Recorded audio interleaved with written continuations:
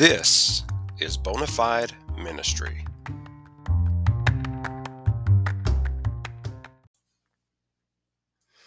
One of the things that I was told several times was be careful when you go through school that you don't become so smart that you lose your faith. And, there's some truth to that. There are some believers who went through graduate education and that led them away from believing in God. One example of that is Bart Ehrman, who is a Christian origins professor at the University of North Carolina, Chapel Hill.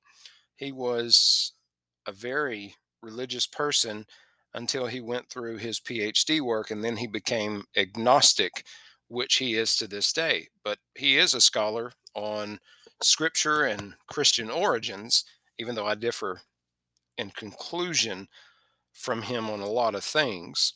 So it is possible to go to the university, to lose your faith per se, or to become so intelligent that, certain things are no longer viewed through the lenses of faith. But I went on and got my master's degree and my PhD. My master's degree was in theological studies, my PhD was in humanities. So I didn't want to go through necessarily a Bible program, mainly because of the language requirements. If you're if you pursue a PhD in Bible, you have to have a working knowledge of Hebrew and Greek, which the Bible's written in, and that's not that big of a thing. But then you have to have two modern languages, usually Spanish, French, German, two of those three. And, I was like, I really don't want to learn German. But a lot of works in biblical studies are written in German. So I went the humanities route. And one of the things that I found in my master's program and even beyond my doctorate is how we read scripture in the church is different from how it's read in universities. Now, at the risk of creating a false dichotomy, we don't see these two as complementary to one another. We often see them as being at odds. But there are some clergy who work in both, such as N.T. Wright, who has at times been a bishop in the Anglican Church and a scholar in residence at Oxford University. J.I. Packer and John Stott, they too were churchmen, but also influential in the academy. And the universities will delve deeper into scripture than what a person might expect. And theorems have arisen that the church would find shocking. Some of them border on heretical, if not outright false. But they aren't new, they're just new to us. And the novelty of those views, no matter how long they've been around, it tends to make church folk a little skeptical. But the way that the Bible is read in academia is through the lens of what's called biblical criticism. Now, don't misunderstand criticism because it's not criticizing the Bible. Criticism is more along the lines of critical thinking. So when you think biblical criticism, think critical thinking. Now, that arose as a term in the 17th century. And during that same period, Baruch Spinoza may have been the first to use this approach when he read the Torah or the books of Moses. He was actually expelled from his synagogue in Amsterdam and he was labeled a heretic, that is, a false teacher, because his method challenged traditional thinking on the text. So, biblical criticism involves asking three main questions. Number one, how did the text come into being? When did it come into being? Where did it come into being? And why? Secondly, what was the mindset of the author and the audience? And third, what type of literature is a book or a section of a book? Now, Spinoza questioned the authorship of the Torah. Now, we as Christians and even Jews believe that the Torah was written by Moses somewhere traditionally in the 15th century BCE, but the 13th century may be more likely from a historical point of view. But you see, raising these questions can doubt or cast doubt on whether or not Moses received divine revelation from Mount Sinai. But what's important to remember, however, is that he could have received Genesis from there as well from the traditions of his people. The narrative portions of Exodus up until he received the law could have been a chronicling, but the law at the end of Exodus and Leviticus plus in Deuteronomy would have no doubt been divinely inspired, not to say that the rest of it isn't. Much of Numbers was the detailing of the events that occurred in Israel's wandering in the wilderness, but portions of the law may have been given to him atop Mount Sinai as well. But these questions make people in the church uncomfortable because it can cast doubt on what we have long believed. But here's what I tell folks, because I am a minister full time, but I also have academic credentials and read pretty academically dense works. Regardless of a conclusion that you may arrive at, Scripture is no less inspired because of it.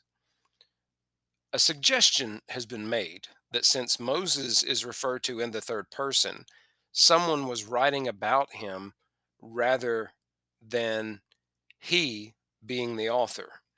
Now, there are passages where Moses explicitly wrote things down.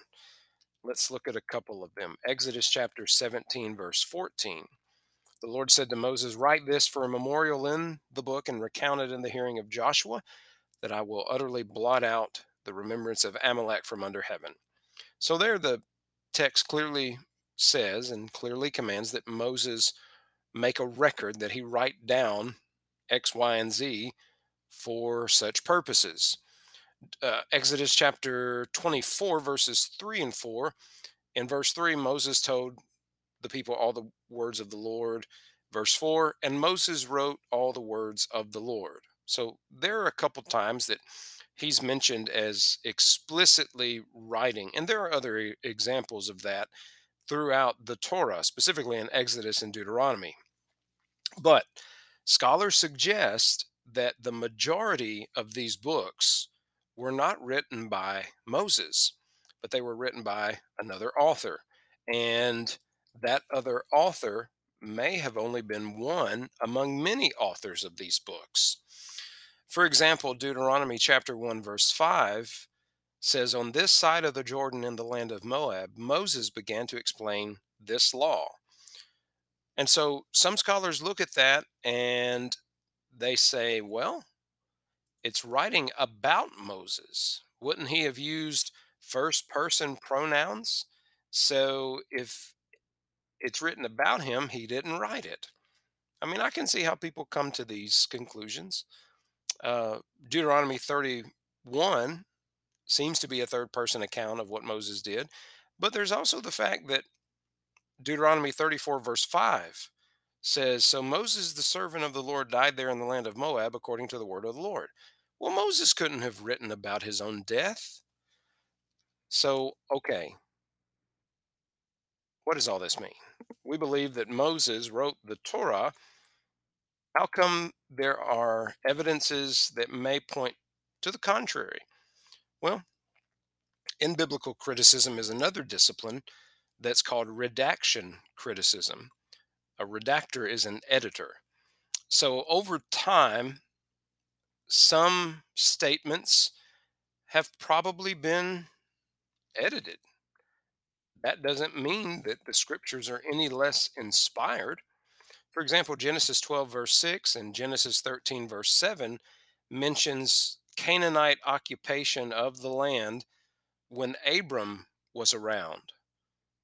So it suggests by that fact that the author lived when the land was not occupied by Canaanites. What probably happened is that at a later time, the editors updated certain facts here or there for the sake of their audience and their context. I'll give you an example. Genesis 14, verse 14.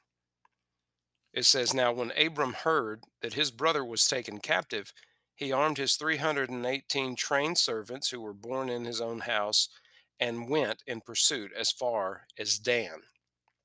Now, Dan wasn't named until after the conquest. You can read that in Joshua 19:47 and Judges 18:29.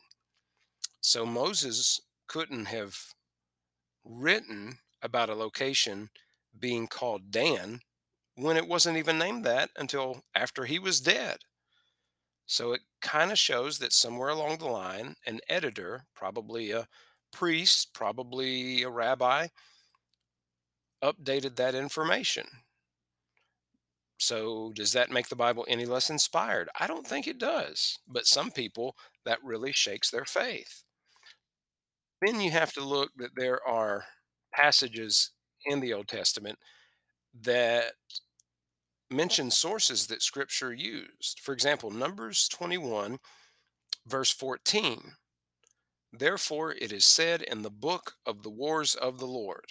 Well, now, what book is that? We don't have a copy of that, but there's a quotation from it. Joshua 10:13 mentions the book of Jasher. We don't have that book. First Kings 11:41 mentions the book of the Acts of Solomon. We don't have that book. Well, what about First Kings 14, verse 19? There, the book of the Chronicles of the Kings of Israel. We've got Chronicles, right? Kings and Chronicles. So we understand that. But some of these other books are never mentioned in Scripture. And there are others as well. And so someone would say, see, Scripture is derivative, so it can't be divinely inspired.